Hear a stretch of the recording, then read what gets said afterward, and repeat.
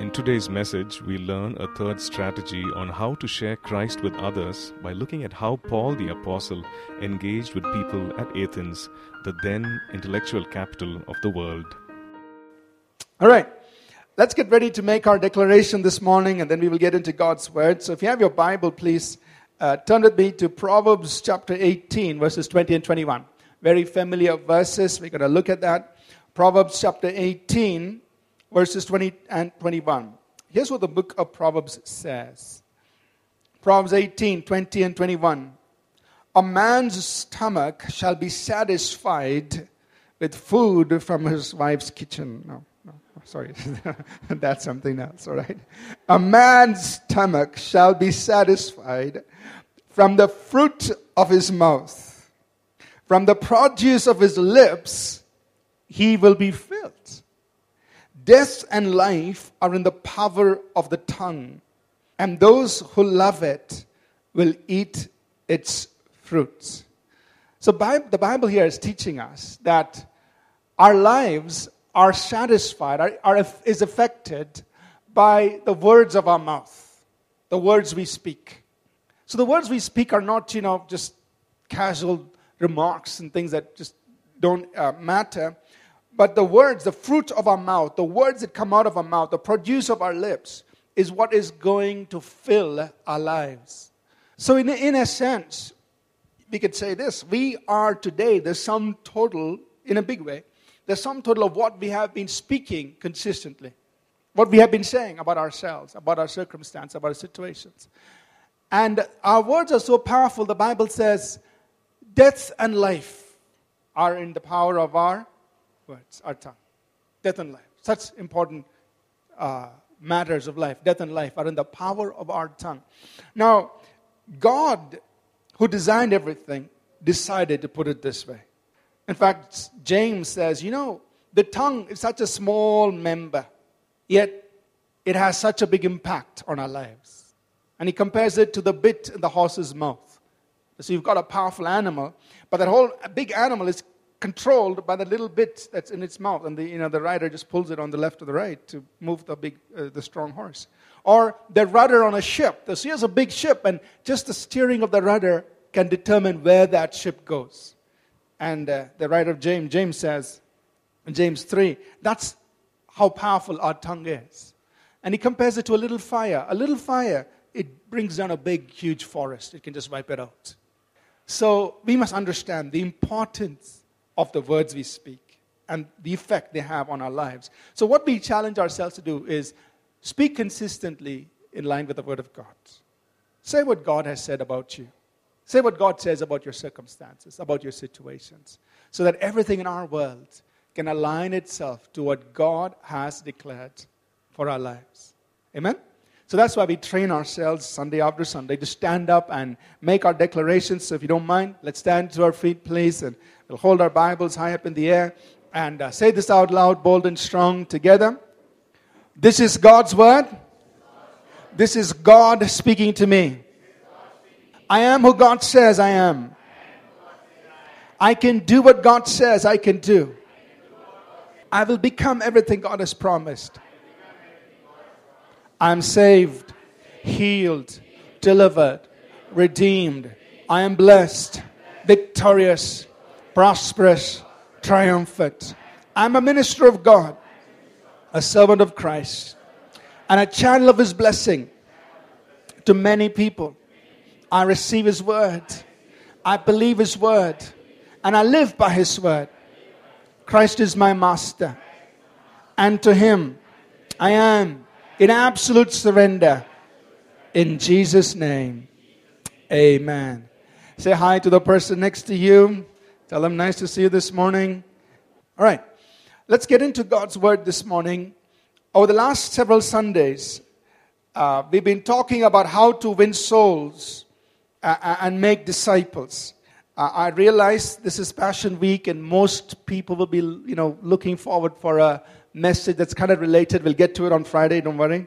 But we just go forward with talking about winning souls and making disciples. All of us have been called to win souls. and make disciples. All of us. God wants all of us to be involved in this, to win people for Jesus and to disciple them so that they can become followers and know how to live life as followers of Jesus. And what we're doing in this 4-part series is simply talking about or sharing some simple strategies how all of us can be involved in winning souls and making disciples. So let's review. What was the first strategy? Invite and pray. Very simple. Just invite people, pray for them. What was the second strategy? Connect and impact. So connect with them, talk to them about something that interests them, and then impact them with the power of God. Pray for them, and whichever way God wants you to deliver the power, it's okay. Just pray, let God's power impact their lives. Today we're going to look at a third strategy, but before we start off, I want to just make this comment here, that although we're going to look at these 4 simple strategies in as isolated or single messages on different Sundays, they're not really, different. They're not. We don't use them in isolation. We use them together, right? So it's not like, okay, now I'm going to connect and impact. How do I connect? Oh, now I'm going to invite and pray. It's not like that. It's just that, we just flow in this, right? So there may be, as you're engaging with the person, there may be times when, maybe when you begin, you may actually begin by understanding and reasoning with that person, which we're going to talk about this morning. And then later on, you might just do the impact part. You pray for some need in their life and God impacts them. And then sometime later, you might just invite them to church or to a meeting at home or something like that. So just keep in mind that though we are talking about these strategies in isolation on different Sundays, they're really in practical life, we just flow in all of these together. Is that okay? Right? So this morning, we're going to talk about a third strategy, which is understand and reason. And for our text, we're going to go to Acts, the 17th chapter. We're going to read the passage there in Acts 17, verses 16 to 34. Acts chapter 17, verses 16 to 34. So if you have your Bibles, please follow along with me, and I'll try to do this as quickly as possible. I know it's getting hot. And so let's do this. Acts, the 17th chapter. Going to start reading from verse 16. And while Paul waited for them at Athens, his spirit was provoked within him when he saw that the city was given over to idols. Therefore, he reasoned in the synagogue with the Jews and with the Gentile worshippers, and in the marketplace daily with those who happened to be there. Then certain Epicurean and Stoic philosophers encountered him, and some said, "What does this babbler want to say?" Others said, "He seems to be a proclaimer of foreign gods, because he preached to them Jesus and the resurrection." And they took him and brought him to Areopagus, saying, "May we know what this new doctrine is of which you speak? For you are bringing some strange things to our ears. Therefore we want to know what these things mean."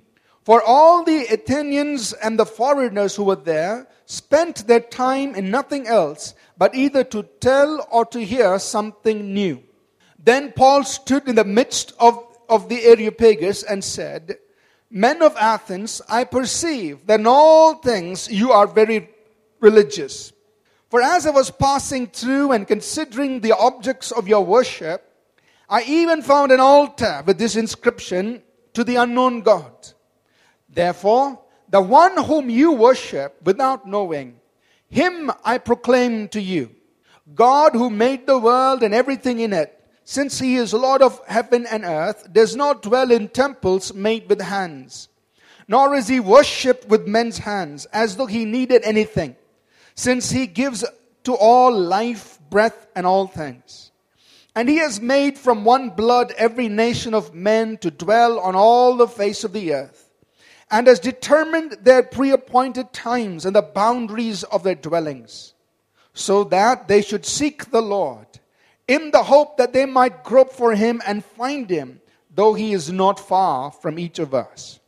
For in him we live and move and have our being, as also some of your own poets have said, for we are also his offspring. Therefore, since we are the offspring of God, we ought not to think that the divine nature is like gold or silver or stone, something shaped by art and man's devising. Truly, these times of ignorance God overlooked, but now commands all men everywhere to repent, because he has appointed a day on which he will judge the world in righteousness by the man whom he has ordained. He has given assurance of this to all by raising him from the dead. And when they heard of the resurrection of the dead, some mocked, while others said, "We will hear you again on this matter." So Paul departed from among them. However, some men joined him and believed. Among them, Dionysius the Areopagite, a woman named Damaris, and others with him. And I'll just read verse 1 of chapter 18. After these things, Paul departed from Athens and went to Corinth. So what we have picked up here is Paul on a second missionary journey. And if you see the map on the screen, Paul in his second missionary journey, and he starts off from his home base, which is Antioch in Syria. So Syria is in the news these days. Antioch was Paul's home church. Antioch I think it's how it's called these days. And from Antioch, this was a second missionary journey. So he goes through the region of Galatia, where you find, he goes through Tarsus, his hometown, and he goes to the region of Galatia, where you have these important cities of Derbe, Lystra, Iconium. And then he goes to Pisidia, the district of Pisidia, where you have another city called Antioch, and he plants. So in all of these places, Paul has planted churches. And from Antioch and Pisidia, he goes through he attempts to go into Asia at that time. The Holy Spirit says no. He attempts, Paul and Silas are doing this journey together. And they attempt to go over into Bithynia. But again, the Holy Spirit says no. And so they go all the way into Troas, which is a seaport town that you can see on the east side of the Aegean Sea. And in Troas, they have a vision. Paul has a vision. He sees a man from Macedonia saying, "Come over to us." And so they believe the Lord's called them over to Macedonia. They cross over the Aegean Sea, and they go into those cities of Neapolis. They come to Philippi. They go through Berea, Thessalonica, Berea, and they come down into Greece. And they go to the capital city of Greece, which is Athens. So here Paul, on a second missionary journey, is hitting all the big cities of his day. Very important to go to the cities, because the cities are now the melting pot, or the place where all people from small towns and rural areas come in for mainly for business. So if you bring the gospel into the cities, it's going to carry over. It's going to spread into all the small towns, the village areas. Now Paul comes to Athens. And unlike some of the other cities that he's been to, Athens is very different, because Athens at that time was the intellectual capital of the world.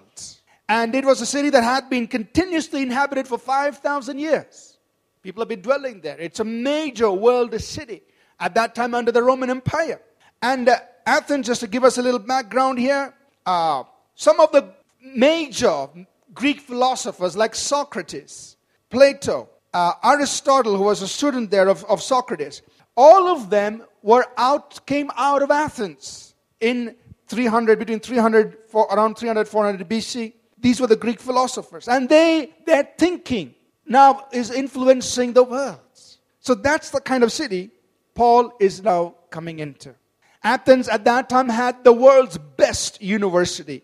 The center for science, art, philosophy was there in Athens. So Paul is not going into any small city. He's going into the world's intellectual capital.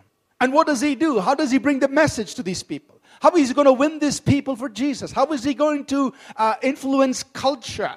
And how is he going to communicate the message of Jesus Christ in such a setting?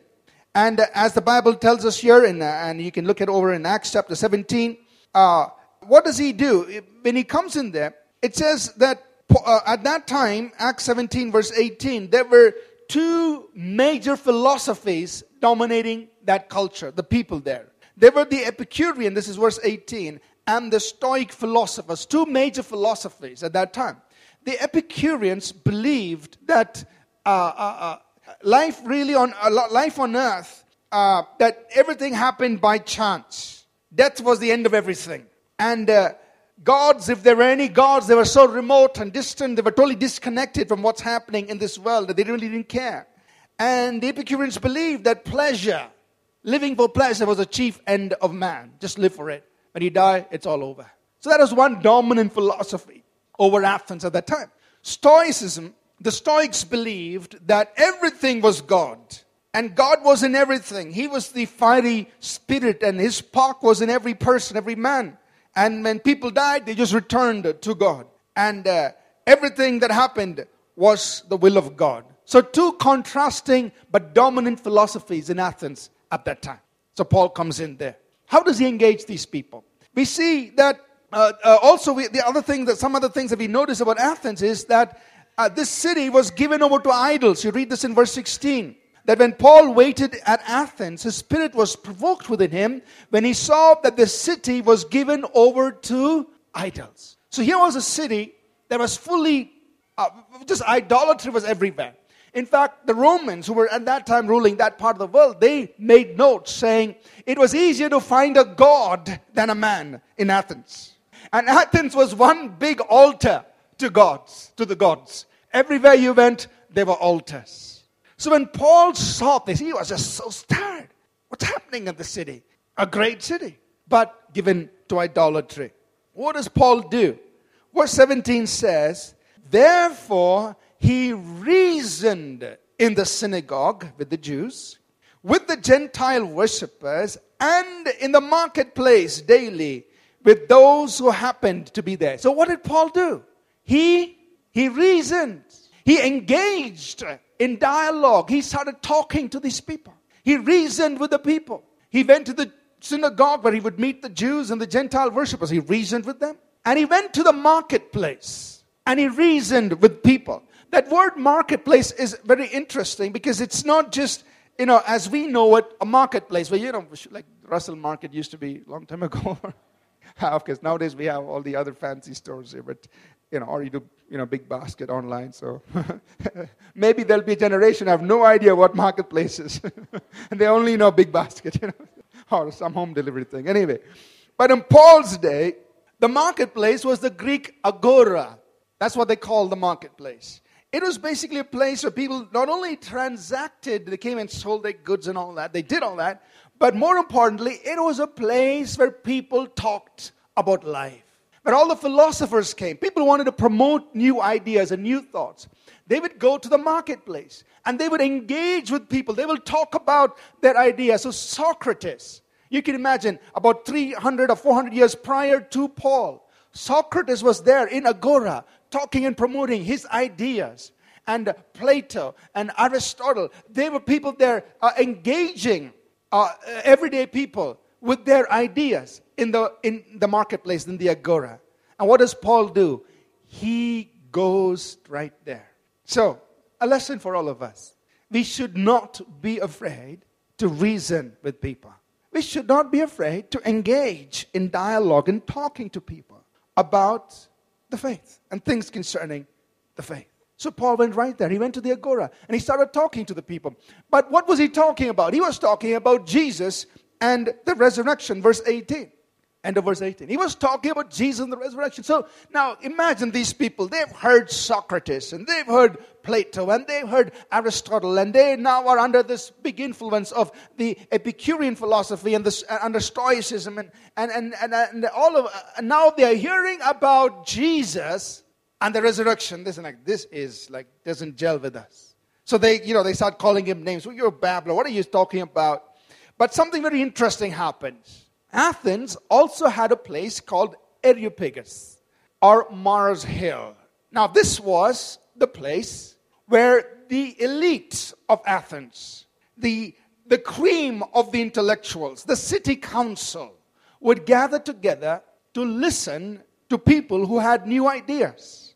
And one of them finds Paul speaking at the agora and he says, okay, come, I'll get you an audience at Areopagus, which is Mars Hill. So now it looks like that hill. So you can imagine Paul and about 25, 30 city council members sitting there and saying, okay, you talk to us. Tell us about this new thing you're speaking of. So Paul is there on Mars Hill. There are these 25 odd elite of Athens sitting there on this one of those slopes. And they're saying, we want to listen to you. Tell us. And Paul has this one opportunity to present the message of Jesus to the highest intellectuals of his day and his time. And what does he preach? How does he communicate to them? And we want to draw some lessons from how Paul engages with them. So he's there on Mars Hill, and he's got these people in front of him. How does he engage? What can we learn? Some of the things we observe here is this, that first, Paul appreciates, and this is in verse 21 as he begins, he appreciates their inclination towards religious matters. In verse 22, as Paul begins, he says, Paul stood in the midst of Areopagus or Mars Hill and said, Men of Athens, I perceive that in all things you are very religious. Not guys, but sirs, I see that you're very religious people. So he begins by recognizing where they are in their spiritual quest. In some way, it's a little easy because they are very religious. They are inclined to religious things, the spiritual things. So he says, I see that you are very religious. And every place there was these altars, and Paul has noticed them as he's gone through the town.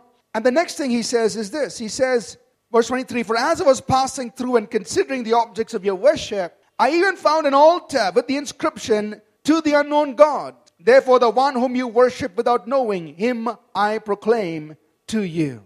So Paul was wandering around the city. He saw all these altars, and then he finds one altar that says, To the unknown God.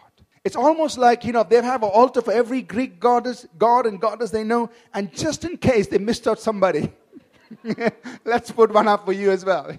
Don't get angry with me, I've got one for you. To the unknown God. And so Paul picks that up. It tells us something, that he uses something that they relate to understand as a starting point. He recognizes where they are in their spiritual quest, that they are spiritually inclined. And he sees something in their world, and then he begins to start talking from there. You guys, you are praying to an unknown God, and I'm here to tell you who this unknown God is. I'm here to tell you who he is, what he's like, and what he's going to do for you, or what he has done for you. It's another lesson that we can pick up. And then, very interesting, as Paul begins to talk about this unknown God, how that he is not worshipped with things made of men's hands. So he's trying now, his main objective is to try to convince them that God is not made of things. See, they have all these altars and all these stone structures everywhere. So his main thing is now, I need to convince them that there is this God who is not a man-made structure. And in order to do that, what does he do? Very interesting. Over there in verse 28 and 29, Paul says, For in him we live and move and have our being, as also some of your own poets have said, for we are also his offspring. So he's quoting one of their own poets. And he's picking up a few lines there from a Greek poet named Aratus, who was there again about 240 BC. And they are all very familiar with his poetry. And so he pulls out something from their own literature, their own poetry, and says, one of your own poets, and you believe this poet, probably they're all studying it in school. Your own poet is saying, we are the offspring of God. So if we are like God, and we are his offspring, then he begins to say, if we are his offspring, then don't think that the divine nature is like gold or silver or stone. He's trying to prove, and he's trying to point them to God being so much more powerful than their little objects that they've made. So it's interesting. As we engage with people, it's important for us to let them know that we've made an effort to know and understand what they believe. Paul knows what these people think, what they believe. So he's made an effort to actually know what some of the poets have written and what they're thinking, what they're believing. He's letting them know about that. And from there, he moves on to sharing the message of Jesus Christ. Of course, all of that is just to let people know that we understand, we're willing to reason, but ultimately, this is the message. It's the message of Jesus Christ that we want to share with you. Now, what was the outcome? We see the outcome. Some of them who heard about this, verse 32, some of them mocked. Some said, we'll hear you later. It's a more polite way of saying, no, thank you. I will think about it. But it says, some of them believed. There was a lady, a very important lady named Damaris, who believed. There were others who believed. But also very interesting, one of these elite people, Dionysius the Areopagite, meaning one of the people sitting in that council Areopagus, he believed. So in his little sermon, as he engaged with the people, he was able to win one person of that entire city council, of that elite group, to Jesus.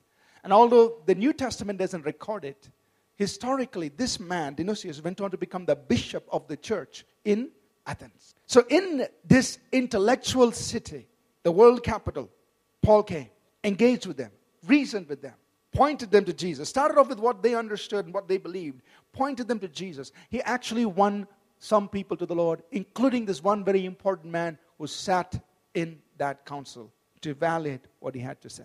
Now Paul moved on to Corinth, and in his third missionary journey, although the Bible doesn't say he came back to Athens, in his third missionary journey, he comes back into Greece and he spends 3 months in Greece. And it is likely that he visited Athens again because he spent 3 months in that area. Although the Bible doesn't record that, and there's no record of him writing a letter to the church in Athens. But we know that he came there, he preached, people believed. A church was established in that city. So, just to review some of the lessons here from Paul's engagement with the people there. Recognize where people are in their spiritual quest. Use something they relate to and understand as a starting point. Let them know that you've made an effort to know and understand what they believe, and then share the message of Jesus Christ. Some other insights that we can get from Paul's epistle to the Corinthians and other places on how he engaged people, intellectuals, is that he preached Christ and his work on the cross. In 1 Corinthians 1, verses 20 to 24, and we're not turning there, but Paul makes this statement. He says, the Jews are looking for a sign. The Jews are looking for something supernatural. The Greeks seek after wisdom. So the Greeks are very intellectual people. They want something that will appeal to their understanding. But he says, we preach Christ crucified. We preach the message of Jesus on the cross. Whether it's to the Jews or to the Greeks, we have one message. It's the message of Christ. The other thing we see about Paul, how he engages with people, is this, the intellectuals, is that Paul said, my preaching and my teaching is not with the enticing words of man's wisdom, but in the demonstration of the Spirit and of power. So although Paul reasoned, although Paul engaged intellectually with people, he also, more importantly, depended on the work of the Spirit. That the Holy Spirit will touch them with signs, wonders, and miracles. So yes, we engage, but more importantly, depend on the Spirit. And one last thing that Paul also, that I want to bring in this context here, is that Paul said this in 2 Timothy chapter 2, verses 23 to 26. He said, and I just say that, don't get into meaningless arguments and quarrels, fighting. Although Paul reasoned with people, he didn't get into arguments with people. In fact, he said, the servant of the Lord must not get into strife, but be gentle to all people. In meekness, instructing those who might be in opposition. So be meek, just share with them, so that God will give them repentance. Don't fight, don't argue, but in meekness you instruct. So don't get into arguments as you engage with people. So as believers, as we go about winning souls, as we go about this mission to win people to Jesus Christ and to disciple them, one part of what we need to do is to understand and reason with people. So there are times we invite and pray. There are times we connect and impact with the power of God. But there are times we also need to understand and reason.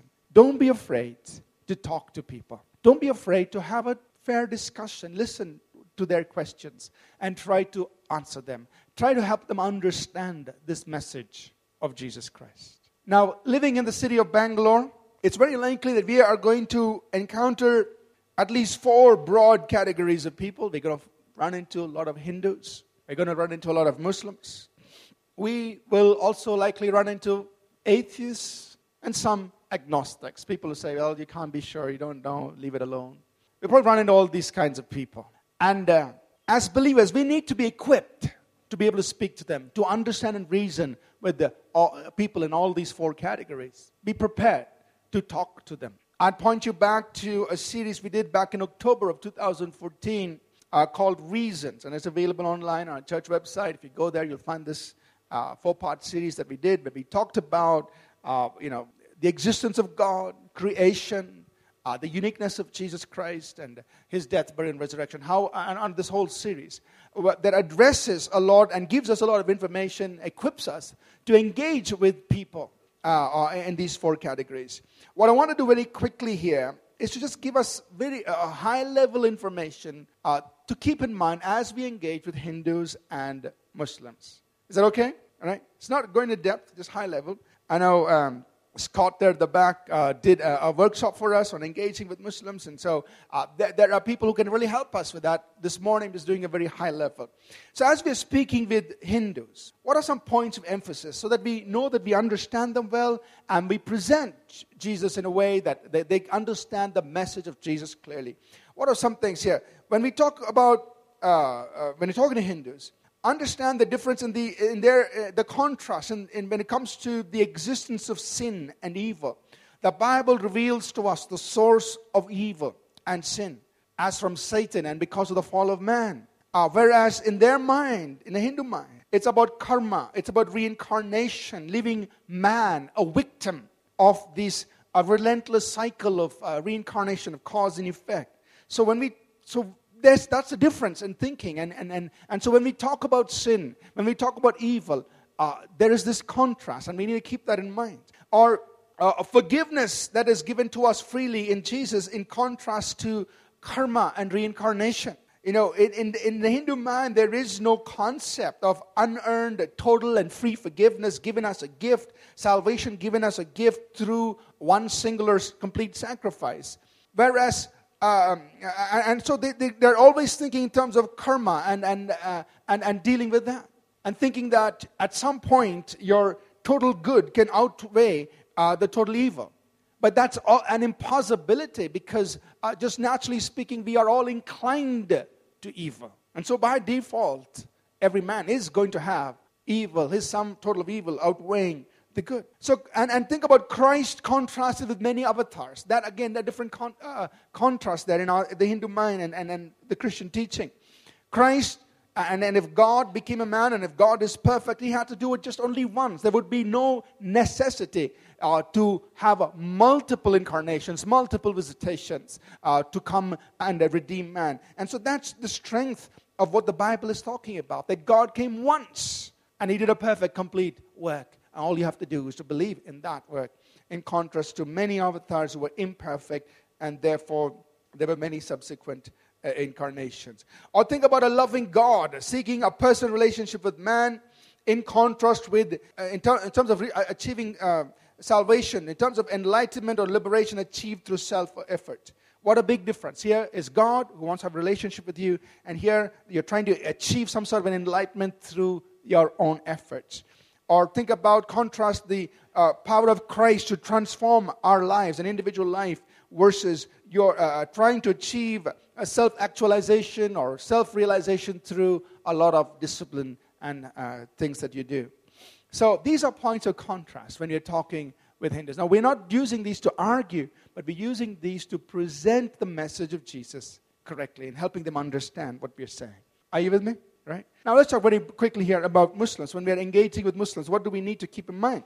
Just keep in mind that even in the Muslim, there is, we will find different kinds of Muslims. There are those who have the old school thought, and there you have those who are modern day. They think they're more open these days. But some of the areas where many would have questions is about the deity, the death, and the resurrection of Christ. And so we need, as we're engaging with Muslims, we need to be able to present this with strength and clarity and defend the deity, the death, and the resurrection of Jesus. And again, I would refer you back to those sermon series on reasons, where we show that the death and the resurrection of Jesus is an indisputable fact, that it stands in the court of law. The resurrection of Jesus, the proof and the evidence that is there, cannot be disputed at all. And so we need to be firm in our understanding and our ability to explain that. Some things of contrast when we're engaging with Muslims. The nature of God. The Bible presents God to us as a loving God, as a loving creator who is interested in a personal relationship with each person, in contrast to a God who is so powerful that He's unknowable and unknowable. He's not reachable. He's very distant. In terms of sin, for us, we understand that sin not only affects us as human beings, but also affects our relationship with God. It affects God. It grieves the heart of God. Unlike the Muslim understanding of sin, that it just only affects me as a sinner. The whole idea of forgiveness, that a Muslim would say that God can just sovereignly grant forgiveness. But for us, we talk about mercy and justice. God is merciful, but He's also just. And His justice demands that sin has to be accounted for, that He just can't sovereignly wipe it away. And because of Him being a just God, not only a merciful God, they're necessitated, or that becomes necessary for a sacrifice. And then you can explain to how Jesus came and to be that one and complete sacrifice. The fatherhood of God is again a very important point of contrast, where in the Muslim mind, relationship between God and man is more one of a potentate and a servant. But here in the Bible, we're talking about God calling us in to be His sons and daughters, bringing us in His own family, and God being a father to us, bringing us into that kind of a relationship, a very important contrast. And the Christian life, how we live the Christian life. Every one of us has access to the Word, and we're led by the Holy Spirit. Unlike the Muslim way of life, where there is the fatwa or a rule that is an interpretation of the law that can be given by a jurist or a mufti, and you just have to follow that. But we all have access directly to the Word and being led by the Spirit of God, so we can hear and know what God wants to say to each of us rather than go by the word of some man. So here are some points of contrast that we keep as we engage with people, whether it's Hindus or Muslims. And we should not be afraid to dialogue, should not be afraid to engage in discussion, but understand where they're coming from and present Jesus in a way that they can understand. Are you with me so far? Right? So 3 strategies. First, invite and pray. 2, connect and impact. 3rd, understand and reason. Right? Now, like we said last Sunday, God may use each of us in a different stage in this whole process. Some of us may be able to sow a seed. We may not see the harvest, you're just sowing a seed. So as you're engaging in a dialogue with your friend in school or college or in your workplace, you may not see him immediately become a believer, but in that conversation that you're having, maybe you're just sowing seed. Maybe you're watering a seed that somebody else has sown as you engage in a conversation. You're sharing your ideas. You're willing to listen. You're just maybe watering a seed somebody else has sown. And for some of us, sometimes, God will use us to reap the harvest. Somebody else has sown. Somebody has watered that seed. And you're there, and God is using you to reap that harvest. And that person comes into believing in Jesus. Doesn't matter. The Bible says we are all one, right? He who sows, he who waters, he who reaps, we are all one. And we all rejoice together that we are gathering fruit for eternity. Amen? We're all gathering fruit for eternity. So no matter which stage of the process God uses you, ultimately, we're gathering souls, we're winning souls, and making disciples. Amen? Let's stand to our feet. Thank you for your patience here this morning. And I know it's hot out here. Let's just take a few moments to pray, please, and we will close this morning. Father, we just pray that you will light a fire in each of our hearts to be passionate, Lord, about winning souls and making disciples. God, that we'll have that passion in our hearts to introduce people to Jesus through whatever ways we can, whether we invite them, whether we connect with them, whether we engage in dialogue with them, but to bring Jesus to them and for them to explore the good news. Pray that you'll use each one of us, whether it's in our schools, our colleges, in our places of work, in our travels, in our communities, wherever we go, use each one, Father. And Holy Spirit, I pray, you'll fill us with a holy boldness. Break off all fear, all inhibitions. Break off, Lord, the things that hold us back. And help us, Lord, with love and with wisdom to speak the truth, to bless people. Use each one, we pray. We thank you, Lord. Before we close this morning, if there's anybody here, you've visited with us, or you've been visiting with us, and this morning you've heard a little bit about Jesus, and maybe you feel in your heart right now, this morning as you're standing here, that you would like to have this relationship with God. That God is not some distant God, far away. Neither is He an object of worship, some object made with man's hands. But the Bible tells us that God is a real God. He's a very personal God. He's a very loving God. He's interested in each one of us. And that's why Jesus came, to take sin out of the way, so that each and every one of us can be brought into that personal relationship with God. This morning, if you feel in your heart you would like to have that relationship, but you're not sure if you have that, then I want to lead you in a small prayer, asking Jesus to come into your heart, to forgive your sin, and to bring you into this relationship with God. And as you pray and as you ask Him to do it, He will do it. The Bible says, everyone who receives Him, to everyone who believes in His name, He gives them the power to become children of God. If you'd like to receive that this morning, just pray this with me. Anybody, if you've never done this before. Lord Jesus, I ask you to come into my life, forgive my sins, and make me a child of God. Bring me into this relationship with God, and help me to follow you, Jesus, the rest of my life. I pray this in Jesus' name. Amen. All right, let's close in prayer. Now unto Him who is able to do exceedingly abundantly, above all that we can ask, think, or imagine, according to His power that is at work in each of us. Unto Him be glory in the church through Jesus Christ. Amen. Amen. God bless you. Have a great Sunday. Enjoy your Sunday afternoon, and see you again. God bless. We trust that this message was a blessing to you. We'd love to hear from you. You can email us at contact@apcwo.org. Also, visit our website www.apcwo.org for additional resources. Thank you for listening, and God bless you.